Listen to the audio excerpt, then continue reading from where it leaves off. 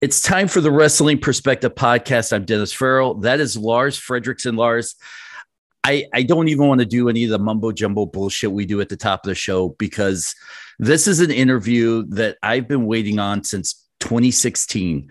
And Trevor, you may not know this, and it'll lead into a question, but this background is something I wanted to knock off the top of the podcast, which you don't talk a lot about. But we've been Facebook friends forever. You may not know it, but we have it.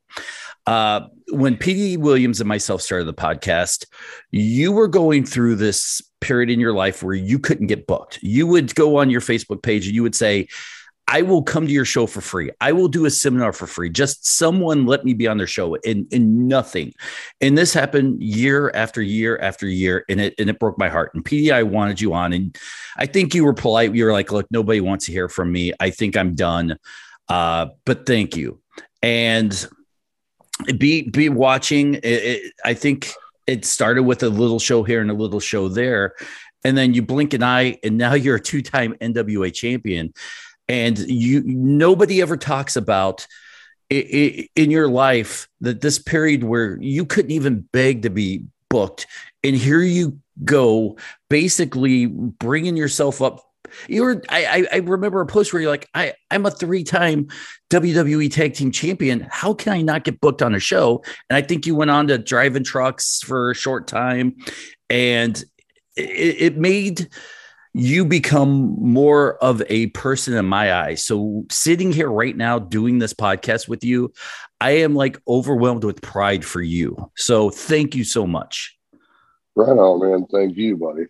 So let me just ask this. You were the lowest of the low. How close were you from just walking away and saying, fuck the wrestling industry? Man, like I was right there. You get to be a point where you just feel like you're not welcome. You know what I mean? Like you got people that's always trying to hustle you. That's the biggest like shit about pro wrestling at times is like, there's always somebody trying to bottom dollar you and you know your value, but you just want to wrestle. You know what I mean? You just want to be in front of the people. And with the combination of always trying to be hustled with the combination of wrestling for shitty promoters, you just get to a point where you're like, is this really worth it? This isn't the dream. You know what I mean? As a young guy, when you're thinking about where you want to be at in the business, that wasn't it. So, there were several times where I just wanted to walk from it. But, thankfully, I've always had that. I've hung out just long enough for something else to pick up for me. And this last big run with the NWA, obviously, things have skyrocketed for me. Well, did you find yourself through these, sort of, I would say, tumultuous periods of time? Did you find yourself like wanting it more? Like did it like, because I know for me personally, professionally, like when somebody tells me I can't, or somebody tells me, hey, we're not going to pay you what you're worth. And it sounds to me like you stuck to your guns. But did you find that like maybe not a want it more, but I'm going to show these motherfuckers kind of thing? No, obviously you get pissed, like, especially after you've done something, you went out and you've proven to the world that you can go out and have great matches and you can entertain people and you still have people. For me, it was always the way I looked physically. I've always been judged by the way I look because I'm never going to have an ab. I'm never going to be the jacked cut guy. You have one ab. You have one ab. It's a gas tank for a love machine, boys. You know what I mean? Like, well, from what I hear, a tool the size of yours needs a shed. I'm loving it, boys. I'm loving it. And that in a lot of ways has hindered my career, where it's closed a lot of doors for me. And that would piss me off because I'm like, my talent doesn't dictate what I look like. There's a lot of guys that look like me that I know could whip the shit out of people. And I think we all know that guy that's like, he's not a bodybuilder. He's not a guy that's going out lifting heavy weights, but it's just his job. It's who he is. And he's that guy you just tell, like, just leave him alone. Just don't fuck with him. You know what I mean? And I've I've always thought like, well, why does my look have to be what dictates how far I go? You know what I mean? There's a lot of badasses in the world that don't have a six pack. And so I've stuck to my guns in that, and it's worked out, but it's also held me back in a lot of ways too. Well, NWA is classic. You have that classic NWA look. It is built for the guy that goes out, comes back with the greasy hands, and is a hardworking guy who can relate to the people. You have that truck driver, as I said before. You've gone through. I've literally watched you grow. As weird as this sounds, I've watched you grow up before my Facebook eyes, and they open the doors. How do you get involved with this? Because once again, you have the look. 80s wrestling, you would have been the top of the top. Well, Harley always would tell me that shit. And as a young guy, you're like, man, that's so cool. But it's never going to go back to the 80s. Mm-hmm. When Harley passed away, that was kind of like, to me, it felt like it was a time for me to really get out of the business. I thought about it, but it was time. Felt like it was I really kind of started with Harley. He passed away. It's time to go. But the representatives from NWA, Nick Aldis, world champion, and Dave Lagana, the executive producer at the time, came to Harley's funeral, and they actually cornered me at the end of the funeral and go, hey, what are you doing nowadays? I explained to them I was just kind of on my way out, and they said, hey, we're starting this new show called Power. Come down for one show. And I said, really, I'm not interested. They said, just come down for one. Just do one show. And I agreed. And I ended up wrestling Ricky Starks. And I had a great match. And I come in the back, and Nick and Billy were there. And they were like, we've already got you booked for tomorrow. And it just kind of steamrolled from there, boys. It's crazy how things went, really. Lars? I think he's frozen. I think we lost Lars for a second. Well, while he's frozen and we'll figure him out, you bounce back. You become NWA champion. Can you talk a little bit about how that came to be? Did you know the night before? Did you know coming into it, weeks of advance? When did you find out you were going to be NWA champion? I had been told a couple weeks leading into the chase that was what the plans were. I've been in the business long enough to not get excited about anything because I've had things change at the curtain for me. And so I didn't really believe it was going to happen until literally my music hit and I was walking down to the ring and I was like, well, shit, they can't change this shit now. Like, it's got to happen, and being at the chase and wrestling Nick Aldis, and that's the first time that any wrestling had happened at the chase, 37 years. My wife and kids were there. It was a magical moment for a guy who'd come through some really rough times in his career. I kind of felt like, wow, like it's really going to be hard to top that. I cut out, I think, or you guys cut out from me. I don't know. My internet's pretty fucking good, so it must be you two guys, obviously. We'll tape it till later. Well, we were talking, where I got kind of cut off was when we were talking about the body type, and I did have a question regarding that. And I don't know if we already covered it, but, when we talk about, I always saw you as kind of like a throwback, but you also brought the modern. So, and I don't want to stick on the whole body type because I think it's talent. Your talent outshines any way that you look. But just paying homage like you did with Harley and things like that. How important is, now that you're in the NWA, you're holding that 10 pounds of gold. How important is that tradition, that heritage to you? Maybe were you a fan prior to getting into the business, unless we covered this already? No. I was a huge NWA fan. I was a huge Harley fan. And being a Harley guy, it's important, like, for me to kind of, at the very least, when you see me step into the ring, my time on TV, that I still kind of carry a little bit of his heritage and the way he thought wrestling should be. People call me a throwback, but I really don't know how to wrestle any other way. You know what I mean? It was just, how I was trained and how I've evolved. And it just so happens that I mimic a lot of what Harley does in the ring. And it's good for people to remember, like, there was a time before the smoke and the lights and the mirrors and all the music and the glitz and glamour, the real hoopla of pro wrestling. There was a time where it was just two guys in the ring just kicking the shit out of each other. You know what I mean? And that's the type of wrestling that like gets me fired up is, you know, like the whole, like, I know pro wrestling's fake, but that dude's a real motherfucker. You know what I mean? Like that's, and pardon my language, but like when you see two guys go out there and just lay the wood to each other, to me, that's really pro wrestling. You know what I mean? Using their bodies to entertain me. Well, yeah, when I say the word throwback, I mean you actually bring fucking psychology and you bring a movement, because I mean, you know, it's nothing, you know, pro wrestling, just like anything, music, whatever it is, it's got to progress. It's always going to change, and it's always going to evolve into something, you know, that it wasn't 20 years prior, right? My point is that the one thing that stays consistent in pro wrestling some of the time, I will say, is the psychology. You got to be able to tell that story, correct? So sure. when I say throwback, but like I said, also a modern twist, you can see that you can do just about anything, right, with anyone, but you still bring that psychology. So my question to you is this: you know, a lot of the modern pro wrestling is all about spots. It's not really about, you know, it's about the pop. It's about getting the crowd to go, whoa, and not really actually bring them in.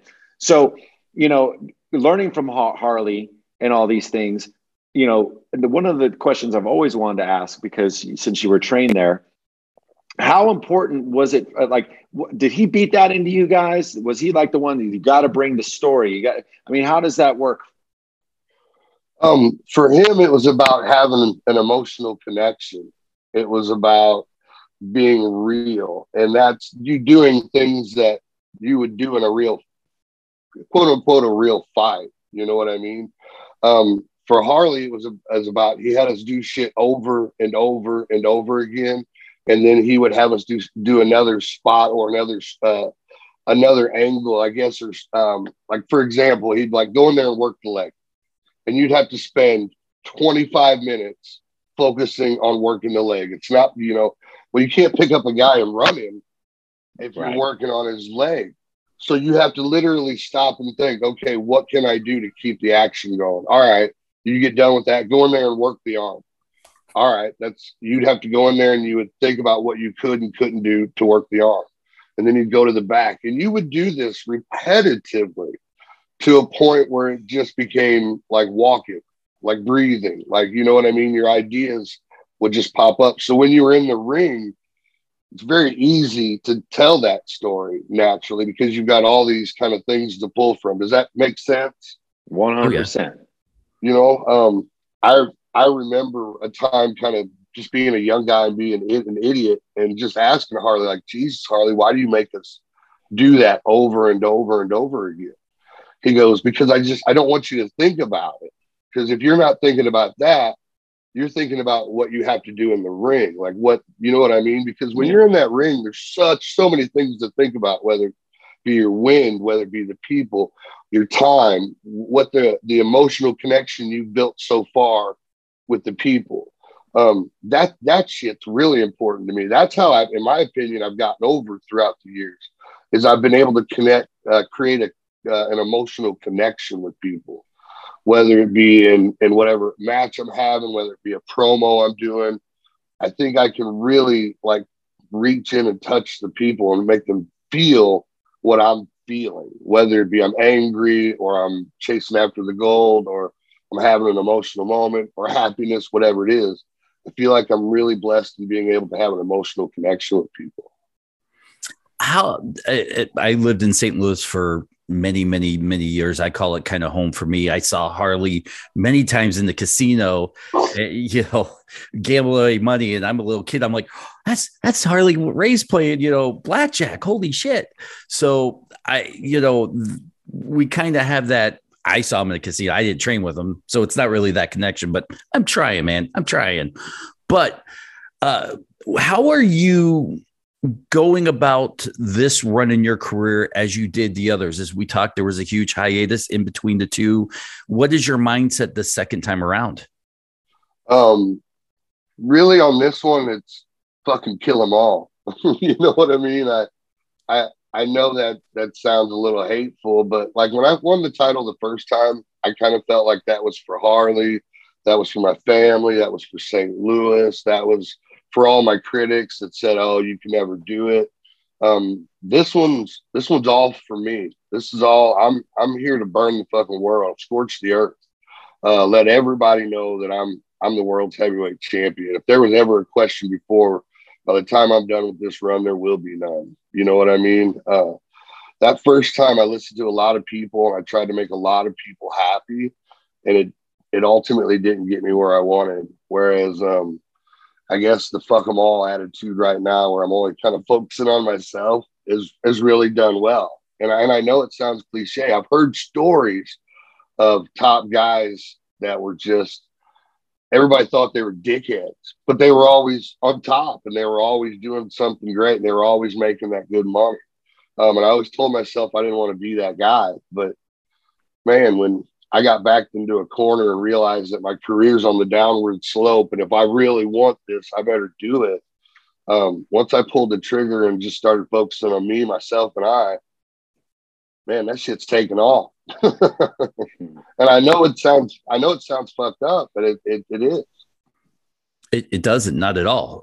And my follow-up question is, who do you listen to now? With Harley gone, you've made it quite clear that he's the guy that you kind of leaned on. Who do you lean on now in the industry? Man, I don't really have anybody. You know what I mean? And I know that sounds like boo-hoo or anything like that, but like, how are you going to replace Harley Race? You know what I mean? Like there's no backup to that. What I'm doing now is just relying on experience and time. Guys, I've been doing this 22 years. I was a part of Impact's first shows when they started. I got a chance to be a part of WWE. I've experienced 22 years of experience that I'm relying on. And right now I'm going with my gut and just, fuck them all, man. I'm here to get mine, and that's how it's gonna be. Well, you're in this stage of your career where now you're a two-time world champion, and maybe you've had a little time to reflect. Do you feel like you have the creative freedom right now at this stage of your career that maybe that you didn't experience in your past? Oh, 100%. Like, I'm in a company and in a place that I have a voice, that people at least listen to me and they value my opinion. Billy is he's a very open book kind of guy. It's a little strange because you deal with so many egos in the pro wrestling business, and then you come up to Billy and he's like, "All right, just talk to me." Just down to earth guy, and he's a very open door mentality. The fact that he does give me a chance to voice my opinion makes me feel excited about my work again. You know what I mean? Wrestling is something you're ultimately supposed to be love and enjoy. It's supposed to be hard work, but you're supposed to love and enjoy it. And NWA has given me that opportunity, guys. Like they've listened to my opinion on things. They've followed some things that I've done. There's been times they've looked at me and said, "No, we're just not going to do that." But that shit was straight to my face. You know what I mean? There's no horse shit.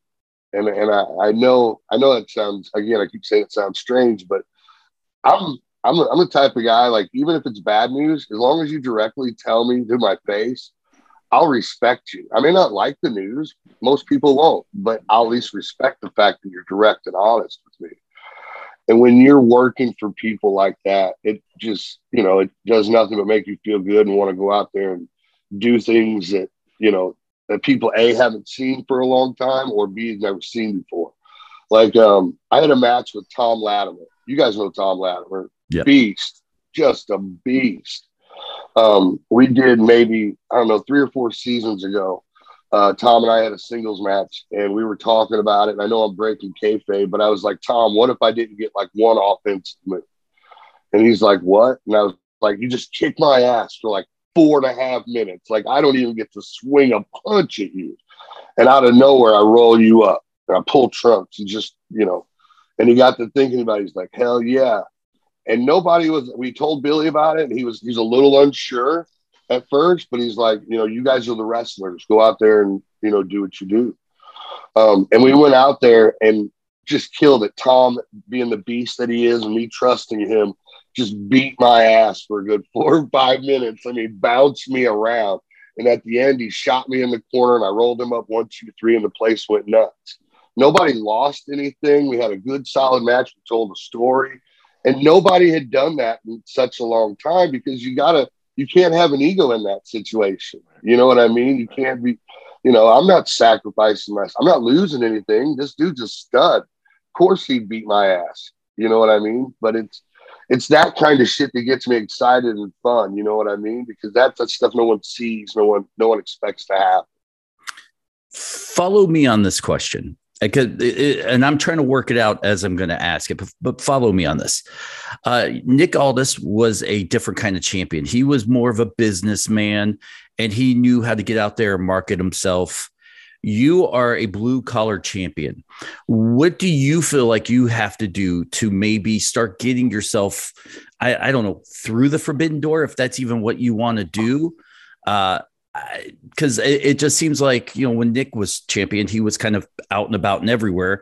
You're a 2-time champion now, and the most believable NWA champion to me. And I think also the Lars, we've talked about this many times. What do you have to do? In my opinion, I just got to stay the course. Like, you know, you guys said, the most believable champion. I am nothing like Nick in that aspect. We are 2 different people. We bring 2 different things to the world championship. I'm definitely not as pretty and outgoing as Nick, but I think I bring an aggression and a brutality and a realism to the belt that Nick couldn't even get close to. But that also goes back to people having to see the value of what I do when I get in the ring. You know what I mean? I'm a different cat. And if you don't know pro wrestling, I think, you know, it's very easy to pass me by. But I think somebody who has experience in pro wrestling can see like what I bring to the show and why I'm the NWA World Champion. Does that make sense? Absolutely. Absolutely. So speaking of Nick Aldis, because I mean, with every great protagonist, you need a great antagonist. Did you foresee the chemistry you 2 were going to have? I felt it in the ring. We had 1 match, just an exhibition match in that first or second season. And we stepped into the ring and you could feel the chemistry in there. You know what I mean? And the people could feel the intensity of Nick and I. And we play off each other very well, very well. And he's legitimately the complete opposite of me, you know. You know, he's pretty, I'm rugged, you know, he's rich. I save my money. You know, he's complete opposite. And Nick gets it too. That's the good thing. You got to have an opponent that understands what pro wrestling really is. And Nick gets the business. He gets the storytelling of it. He gets what needs to be done in there to get over that story. In my opinion, what Nick and I did last year at the Chase for those 6 months is probably some of the best storytelling in pro wrestling in a long time. What was it like to wrestle in the Chase? I've been to the old barn, I've been to the Kill, and now the new stadium. I moved out of there before independent wrestling really, I guess, at my age, caught on and blew up in St. Louis. So what was it like, you know, doing all this in your hometown? It was exciting. It was emotional. There's a bridgeway or like a walkway under the road that goes to the old TV station that used to be across the street when they taped wrestling there. And so they took us down. It's all blocked off now. General public can't get to it, but they took us through there and told us Flair had been through there. Ted DiBiase, Harley, all the names had been there. They showed us where the locker rooms where the guys were. To walk on that stage and just take a pause for a minute and like superimpose Harley's match in there and the people that used to come in with suits and ties It was, man, it was an emotional moment, but it felt good. You know, it felt like I was in the right place at the right time. Again, 37 years, they hadn't had a wrestling match there. And I got the main event in there for the world's heavyweight title. Like, if, you know, cementing myself in history, you know, that was one of those moments, guys. You know what I mean? Like, really a career bucket list scenario. Well, you got guys like Homicide down there now and Ricky Morton and a lot of these great minds of professional wrestling. You know, one of the things I always wonder is, how often do you ever utilize their minds? Do you ever ask them questions, ask them to watch your matches, anything like that? Oh, for sure. That's the one, like, kind of badass thing about the NWA locker room. Like, there is no egos where we can't, you know, we feel uncomfortable to go talk to a Homicide or Ricky Morton. Actually, Homicide's gotten me booked several times because I've asked his opinion on my matches, and he's like, "Man, I want to work." Can you make sure no one's on the internet, please, babe? I keep freezing. You're still here, Lars. Yeah, we got you, brother. And I would be silly not to ask guys like Homicide for advice, and because those are my peers. Those are guys that, you know, I've even, you know, I talked to Tyrus, I talked to Chris Adonis, guys that I respect, Aaron Stevens, that guys that I know that have done some really great things in this business, and they all have chips on their shoulders too. Those guys, we all try to look out for each other. So yeah, man, I definitely utilize those guys. And what's cool about it is we elevate ourselves with honesty. I bring that up a lot because, like, I've never gotten better with somebody coming up to me and patting me on the back going, "Oh man, you're great. Like, your shit's awesome, man." I've gotten better because somebody's walked up to me and pulled me to the side and said, "Hey man, I was looking at this, and man, when you did this, it looked like shit. Like, you don't do it or fix it." You know what I mean? Like, right on. I appreciate it. You know what I mean? It's one of those scenarios like if you have a booger in your nose and you walk around and no one tells you that you've got a booger in your nose, but that one friend looks at you and goes, "Hey, dumb shit, you've got a booger in your nose." Thanks, bro. I wish somebody would have gave me a heads up. In that locker room, everybody gives, you know, they're not afraid to give you a heads up because they just want to help elevate. I've seen pictures, you've done the suit thing, but you're not a suit guy to me. How hard is it to get you into a suit to play that part of the champion? Can you be an NWA champion without putting on a suit? I sure as hell gonna try, fellas. Like, you know what I mean? Like, I did put on the suit for the picture when I first won the title because again, I think I was kind of trying to walk in my mentor's shoes a little bit. You know what I mean? He had the picture of the title and his blue jacket, and it was kind of like my homage to him. But as you guys can tell in this second run, you haven't seen a suit jacket anywhere. This is, you know, all about me. I guess I'm realistic in the fact that, you know, this is my second time as world heavyweight champion. There may not be a third. So at the very least, I want to go out and I want people to remember me as world champion the way I want them to. You know, I want them to remember Trevor Murdoch, not just Harley Race's Trevor Murdoch. Well, you've been, you know, in the ring with a lot of these great competitors, Gold Dust, you know, guys like this. Like, I mean, as a kid, being a fan of wrestling, watching, you know, come up, when you get into the ring with a guy like that, are you especially nervous? You know, I know for me, like when we played with the Ramones every night, like that was another gig. That you weren't concentrated on anybody else. I mean, even Metallica was on that bill, but we weren't fucking concerned about them. We were like, we want to be like the Ramones. But so my question is it a different kind of energy that you're bringing? Well, there's two things. There's one part of you, like, I feel like a little kid, you know what I mean? Like, oh shit, I'm in there with Gold Dust, yeah. You have every video game you played in the ring, you know, in your mind's playing. But then there's a sense of pride that steps in, like, okay, like I'm in here with this guy because I can go with him. I can, you know, somebody trusts me, and this guy, now it's my time to prove to the world that I belong here. So there's a certain amount of, we go back to what we were talking about earlier about, like, just, I don't know, maybe gumption, animosity, like, I'm fucking ready to go. Let's bring it. So that's always been kind of like a part of my gimmick. Like, all right, motherfucker, you say I can't do this. All right, this is what I'm going to do. And then I'm going to do it in my way. You know what I mean? And it's worked out. It's just, I've always had to play the long game. Well, my second part of that question is that because Harley Races School, the whole thing, your connection there, do you think a lot of the older vets that you've gotten to the ring with, there was a different respect because of how you were trained? It definitely got those guys to be a little bit more calm around me. You know what I mean? Like, they're like, oh, you're a Harley guy. Oh, so you can work. All right, well, let's go out here and it made them feel more comfortable with me, so I could get maybe better matches out of them, or I could do maybe different stuff with some of those top guys. And it didn't take long for people to realize that's why I did get so far.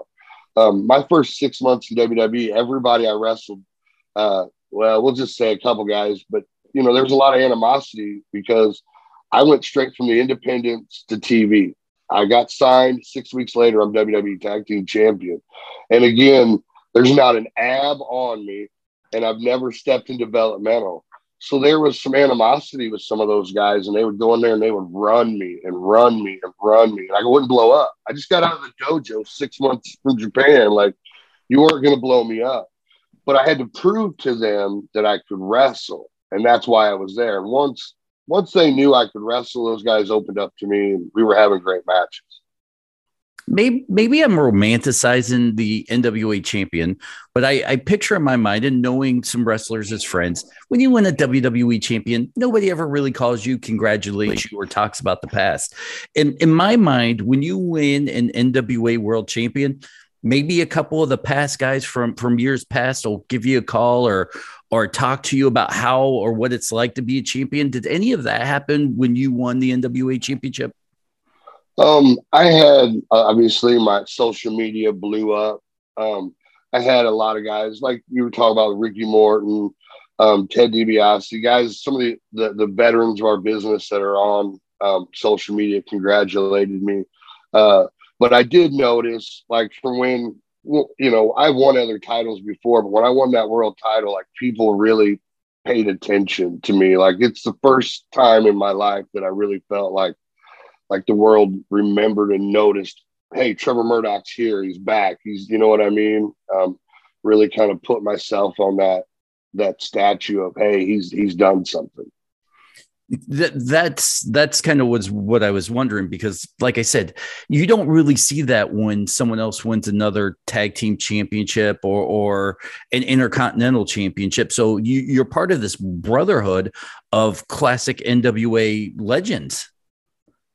And I can't ask for anymore. That's what I've like as a young guy and being a Harley guy. I know I keep reverting back to Harley, but like, I do dream about it. We would joke in training, like, how cool would it be to go back and like NWA and like be NWA World Heavyweight Champion, just like Harley, and to actually be doing it and being a part of reviving the new NWA to the people.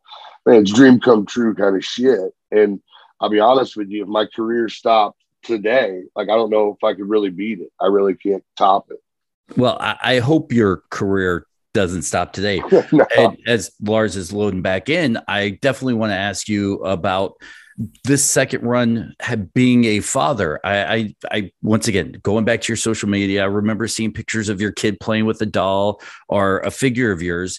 And you can show them video and you can show them pictures of what you've done in your past. But now that your son's old enough and you're NWA champion, does it make you work a little harder, or does he notice it? How does your kid view you now, this second run? I'm actually getting to share it with him. Like, when we did the chase, we were up at the chase for 4 days. He got to stay at the hotel with me. He got to walk with me and see, the people, say hi and get the autographs. He's been to other shows, but it's been because, Dad was the name and that's what they're supposed to do. He really got to be a part of the whole production and got to spend time with Billy and the guys. He really got to experience it for what it was and feel it live and feel the emotion.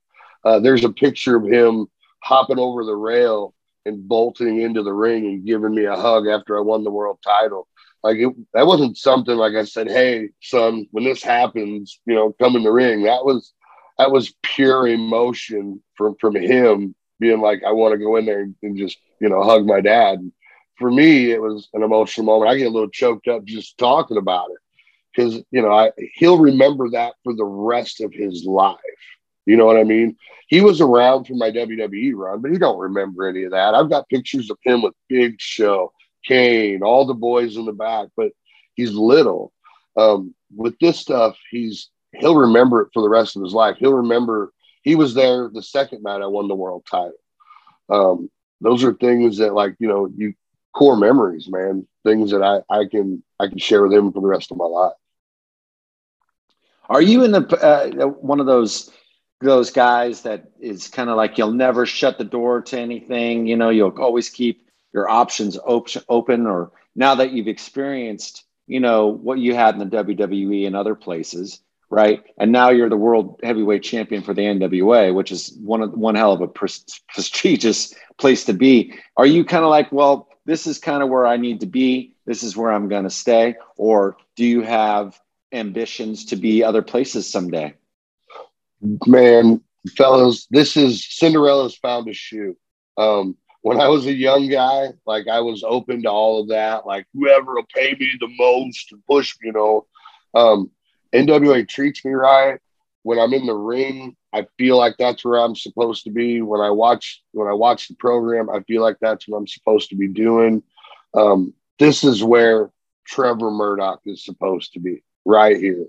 And at the end of the day, when NWA says, hey, Trevor, we're done with you in front of the camera, that's it, fellas. This is where I'm finishing my career in the NWA, because in my personal opinion, I won't be able to do anything to top what I've done just in the short time that I've been here. You know what I mean? I'm a tried and true NWA guy. I don't want to go to AEW. I don't want to go to WWE. I think they're great in their own perspectives, but Trevor Murdoch fits in the NWA, and I'm happy here. So that's where I'm going to stay. This is where I'll end it off, boys. Has there been any plans about Trevor Murdoch walking through any forbidden doors? Now, I know you can't give away secrets or popping up, but that's the one thing I think a lot of wrestling fans want to see is the NWA champion showing up somewhere. We saw a little glimpse of it, I think, in the early days of COVID with AEW. I may be mistaking on that, but has there been any talks? There was some discussions with AEW, but I think they kind of fizzled out pretty quick because they were talking about the forbidden door, with especially some guys getting injured. But I think that didn't last very long. But I'm really not inquiring. I'm focused on the NWA and being the representative for the NWA. Well, now that you've sort of found your home, you found Cinderella has found his slipper in this case, right? Yeah. Is there somebody that maybe not be part of NWA right now that you've always wanted to get into the ring with, and maybe you never had that opportunity? Man, as an artist, as an artist, because that's what I think pro wrestlers are. They're artistic, and sometimes the other guy can help paint that picture too. There's one guy, and he's still doing a little bit of wrestling. Is Bully Ray. I've always kind of had a lot of respect for Bully because he came up through the business, in my opinion, the hard way. He went through ECW, made himself a name there, especially as a big guy, changed his gimmick, changed his character, was successful all the way through. And Bully's one of those guys that goes out there and he wants to beat the shit out of people too. You know what I mean? He's got that chip on his shoulder kind of wrestling. And I always thought me and Bully could go out there and really throw down and get people excited about a fist fight. You know what I mean? Two guys just beating the snot out of each other. So in wrestling, typecasting happens. And we talk to a lot of tag team guys who have just always been typecast as a tag team champion or tag team guy. How hard was it for you to break out of that mold to be viewed as a tag team guy and make the singles run? It took me, like, guys, I haven't wrestled for WWE for, I think we're going on like 14 years. And I didn't really get out of that stigma of being a tag team guy until I won the world title the first time, like to like last year. Like people are like, oh man, he can do singles matches. I was like, holy shit. Like, have you watched anything I've done the last 3 years before this? It's, you can't change people's perspective on some guys. You know what I mean? Dude, I get so, at one point I used to get so tied up in what people thought of me that it made me crazy. And I don't know if it's age or just being honoring, but I still give a shit what people think. You know what I mean? Like I'm in this really like fuck 'em mode. If you like me, you like me. If you don't, you don't. Like we worry way too much about what other people think, and it tends to dictate our lives. So I've really just done my best to go out there and do what I can do. And if they thought I was a tag guy, great. If they thought I was a single guy, great. But it took really winning the first title, the world champion, to kind of like set myself apart. Well, as we've been talking and we've covered so many things, and I started kind of thinking to myself about your aesthetic, about who you are, right, as a wrestler. And you can be compared to a Dick Murdoch, a Dusty Rhodes, a Stan Hansen, a Harley Race, of course, with your body type, right? With your mind, with the way that you work. So, yes, and it's kind of like what Dennis was asking about, that almost that typecasting. So where does Trevor Murdoch go from here? How does he elevate that character to that next level?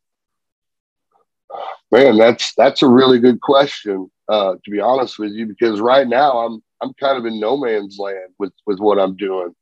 I'm just kind of going by my gut.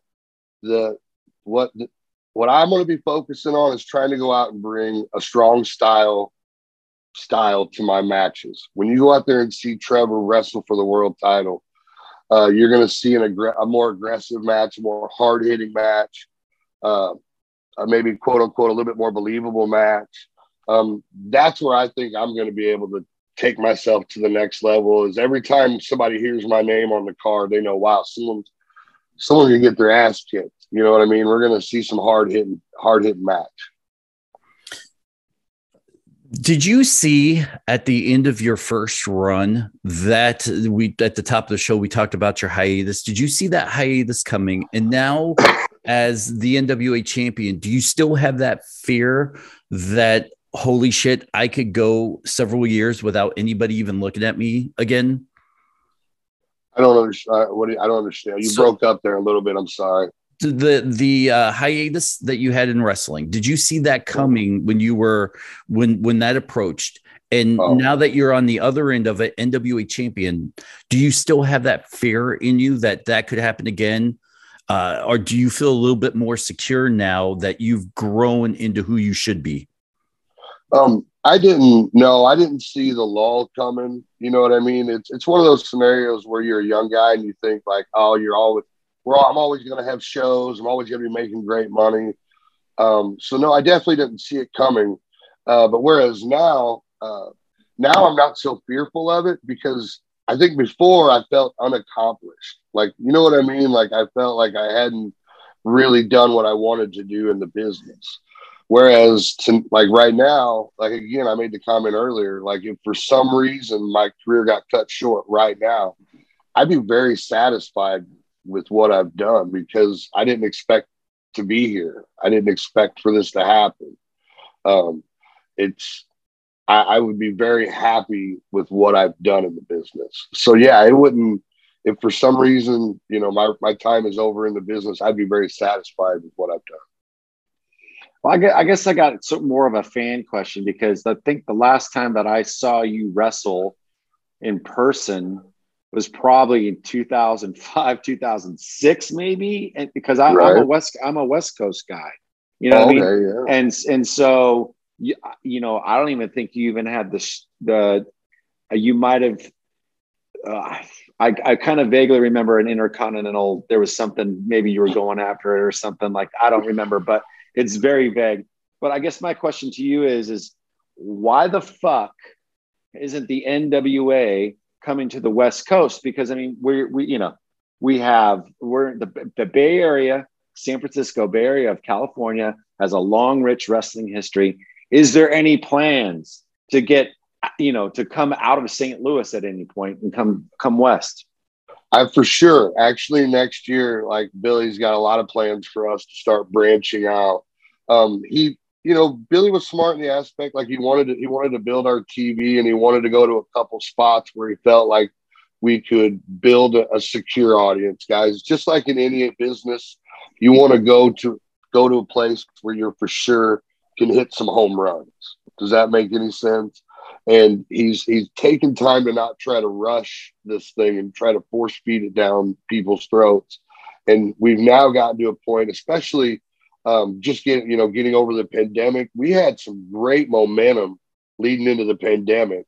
And when that hit, it just knocked the legs out from under us.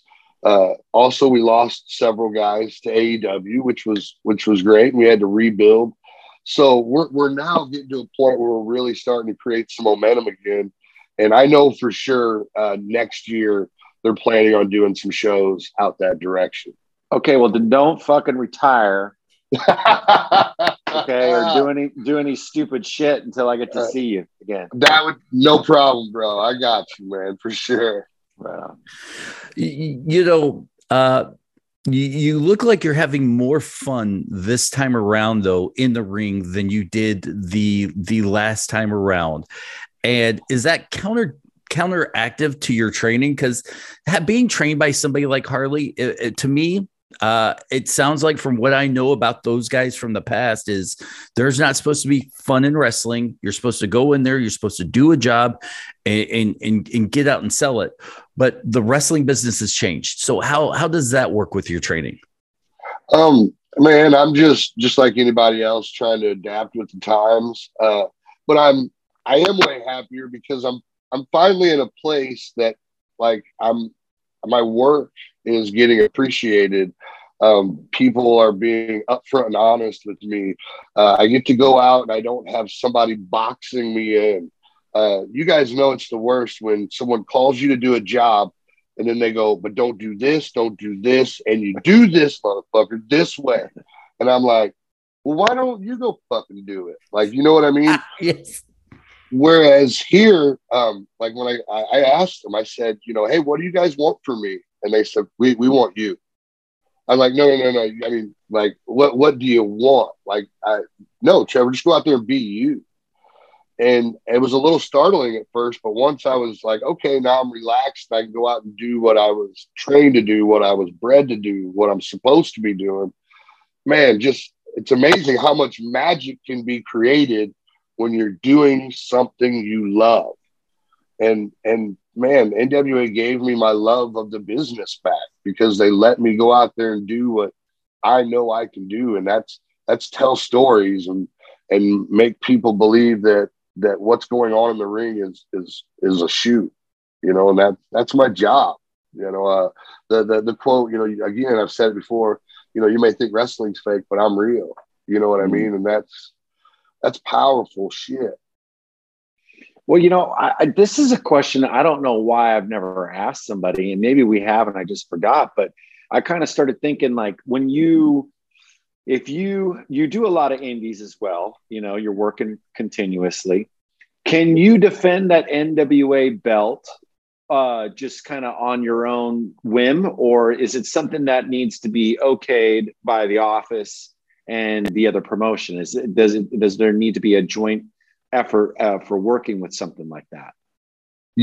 I do have to get it screened through the office because I am, representative of their company. And so I do give the office the respect of, especially if a promoter calls me, we work out the fee and I then call the office and explain to them that this is what's happening. And I get the okay. I'm not expecting to get a no, but it's just a respect factor of me letting them know what I'm doing with their world title. I'm your world champion. This isn't just about me anymore. I represent a whole company. So I have to be respectful of the office when it comes to that kind of stuff. As we get down, I think we have about a questioner piece here. I guess my question is, with so many years in the making, did me interviewing you live up to what you thought moment was going to be? Because I know this is right below the NWA championship to be interviewed by me after I probably have stalked you on Facebook and Trevor, for so long. He's got the same body type as you too. So you never know. 5 feet no, shorter, gentlemen, no.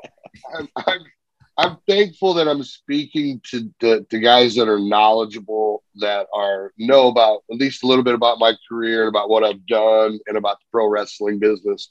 You have no idea how many times, and I don't know, Lars, if you experience this in music, but they come to talk to you and they ask you like the stupidest fucking basic fucking retarded questions, and you're like, man, do you know, like, have you opened up a magazine have you just checked Wikipedia? Like, only 75% of that shit's true, but like, have you done any research on this interview? And that when I get in front of people like that, I just get locked up. I give short answers, because if you don't give a fuck about the guy you're asking questions to, why do I give a fuck about giving you answers? You know what I mean? Yeah. And I'm just thankful that you guys came to me as professionals with, knowledgeable, have real questions with information. So yes, I'm very thankful for this interview. I wish we could record. Yeah. Yeah. Well, we wanted to get you right around before your first world title run. We were having a hell of a time, but I'm super thankful and happy that you're here, and it's for free, unlike somebody else in your company. But that's besides the point. Sorry. I'm going to bury, no, I won't bury him. But anyways, long story short, NWA belt, you're holding the 10 pounds of gold. How much of a part of you wants to steal that fucker and never give it back? Because Boys, if I was the NWA champ, I'd just be like, thank you. I quit. Later, I'm keeping this, No, fellas, you joke, but the first time I was going to lose it, I found out before I made it to the show, and I literally sat there and thought, we're like, fuck these guys, like, I just won't fucking go, like, fuck them, like, hey, what are they gonna do? You know what I mean? Like, but I had a thought, bro, but then I gotta be a professional and go, all right. But the thing is, you can take the belt away from me, but my name's already in history, man. So right. At this point, like, I've done what I came here to do. You don't get a replica or anything like that for you to kind of keep for yourself? I did not receive one, Billy Corgan. I did not receive one. But I probably will when my time in front of the camera is over. I will probably get one. That way, I've just got my own personal one. Harley always had never had the belt he won, but he always had a replica that he had made right after he won it and carried it around and kept it. So I'll probably end up doing the same. Yeah, you know what? I mean, does Ric Flair have that original one? If he does, I'm betting WWE has it now. Oh yeah, I guess you're right. You know what I mean, boys? Like, yeah, I'm not trying to be rude or anything, but it's I'm betting it's in some sort of archive somewhere. It's collecting dust, which is sad. Yeah. All right, but Lars, you kind of bounced around. Do you have anything else? You know what? I'm sorry about the internet problems to both of you, because this is one of the ones that I've been looking forward to for a long time, and I feel like I missed fucking half of it, so I'm just going to go blow my fucking head off. But anyway, that just means you got to bring me back, man. That's all. You have to bring me back at a later date. That is not a problem. That is not a problem, because I know that there's bigger and better things. Because I want to talk to you about Japan and everything else. There's so much. Sure. I mean, there's so much WWE. Dude, this is fucking. But this is as crazy as an interview as you are. There's a plethora of things that we didn't even talk about. It just because the conversations always go where they're going to go. But I got so many questions about your Japan time, I'll give you a little Easter egg for the Japan stuff. I was there when the tsunami hit and wiped out tip of Japan, all that shit. I was there. I just went home a week before. And when I remember when the news was saying like, oh, there's only about 1,000 people, I said, because no one really understands how condensed the living spaces are in that country. I mean, it's crazy. Yeah, man. So we'll definitely have to talk about that my next run. Perfect. Where can people find you online other than the Facebook page I keep talking about? Yeah, guys. My only other two socials is Instagram and that Real T Murdoch, and then Twitter at the Real T Murdoch, and of course on Facebook I've got the little blue check mark. It only took me 10 years for Facebook to show me some love, but I finally got that shit. It's what happens when you're NWA World Heavyweight fucking champion. Yes, sir. Yes, sir. For everybody at home, the podcast is over. For us, we'll say our goodbyes off the air. NWA champion Trevor Murdoch, thank you for coming and hanging out with us. Thanks for having me, fellas.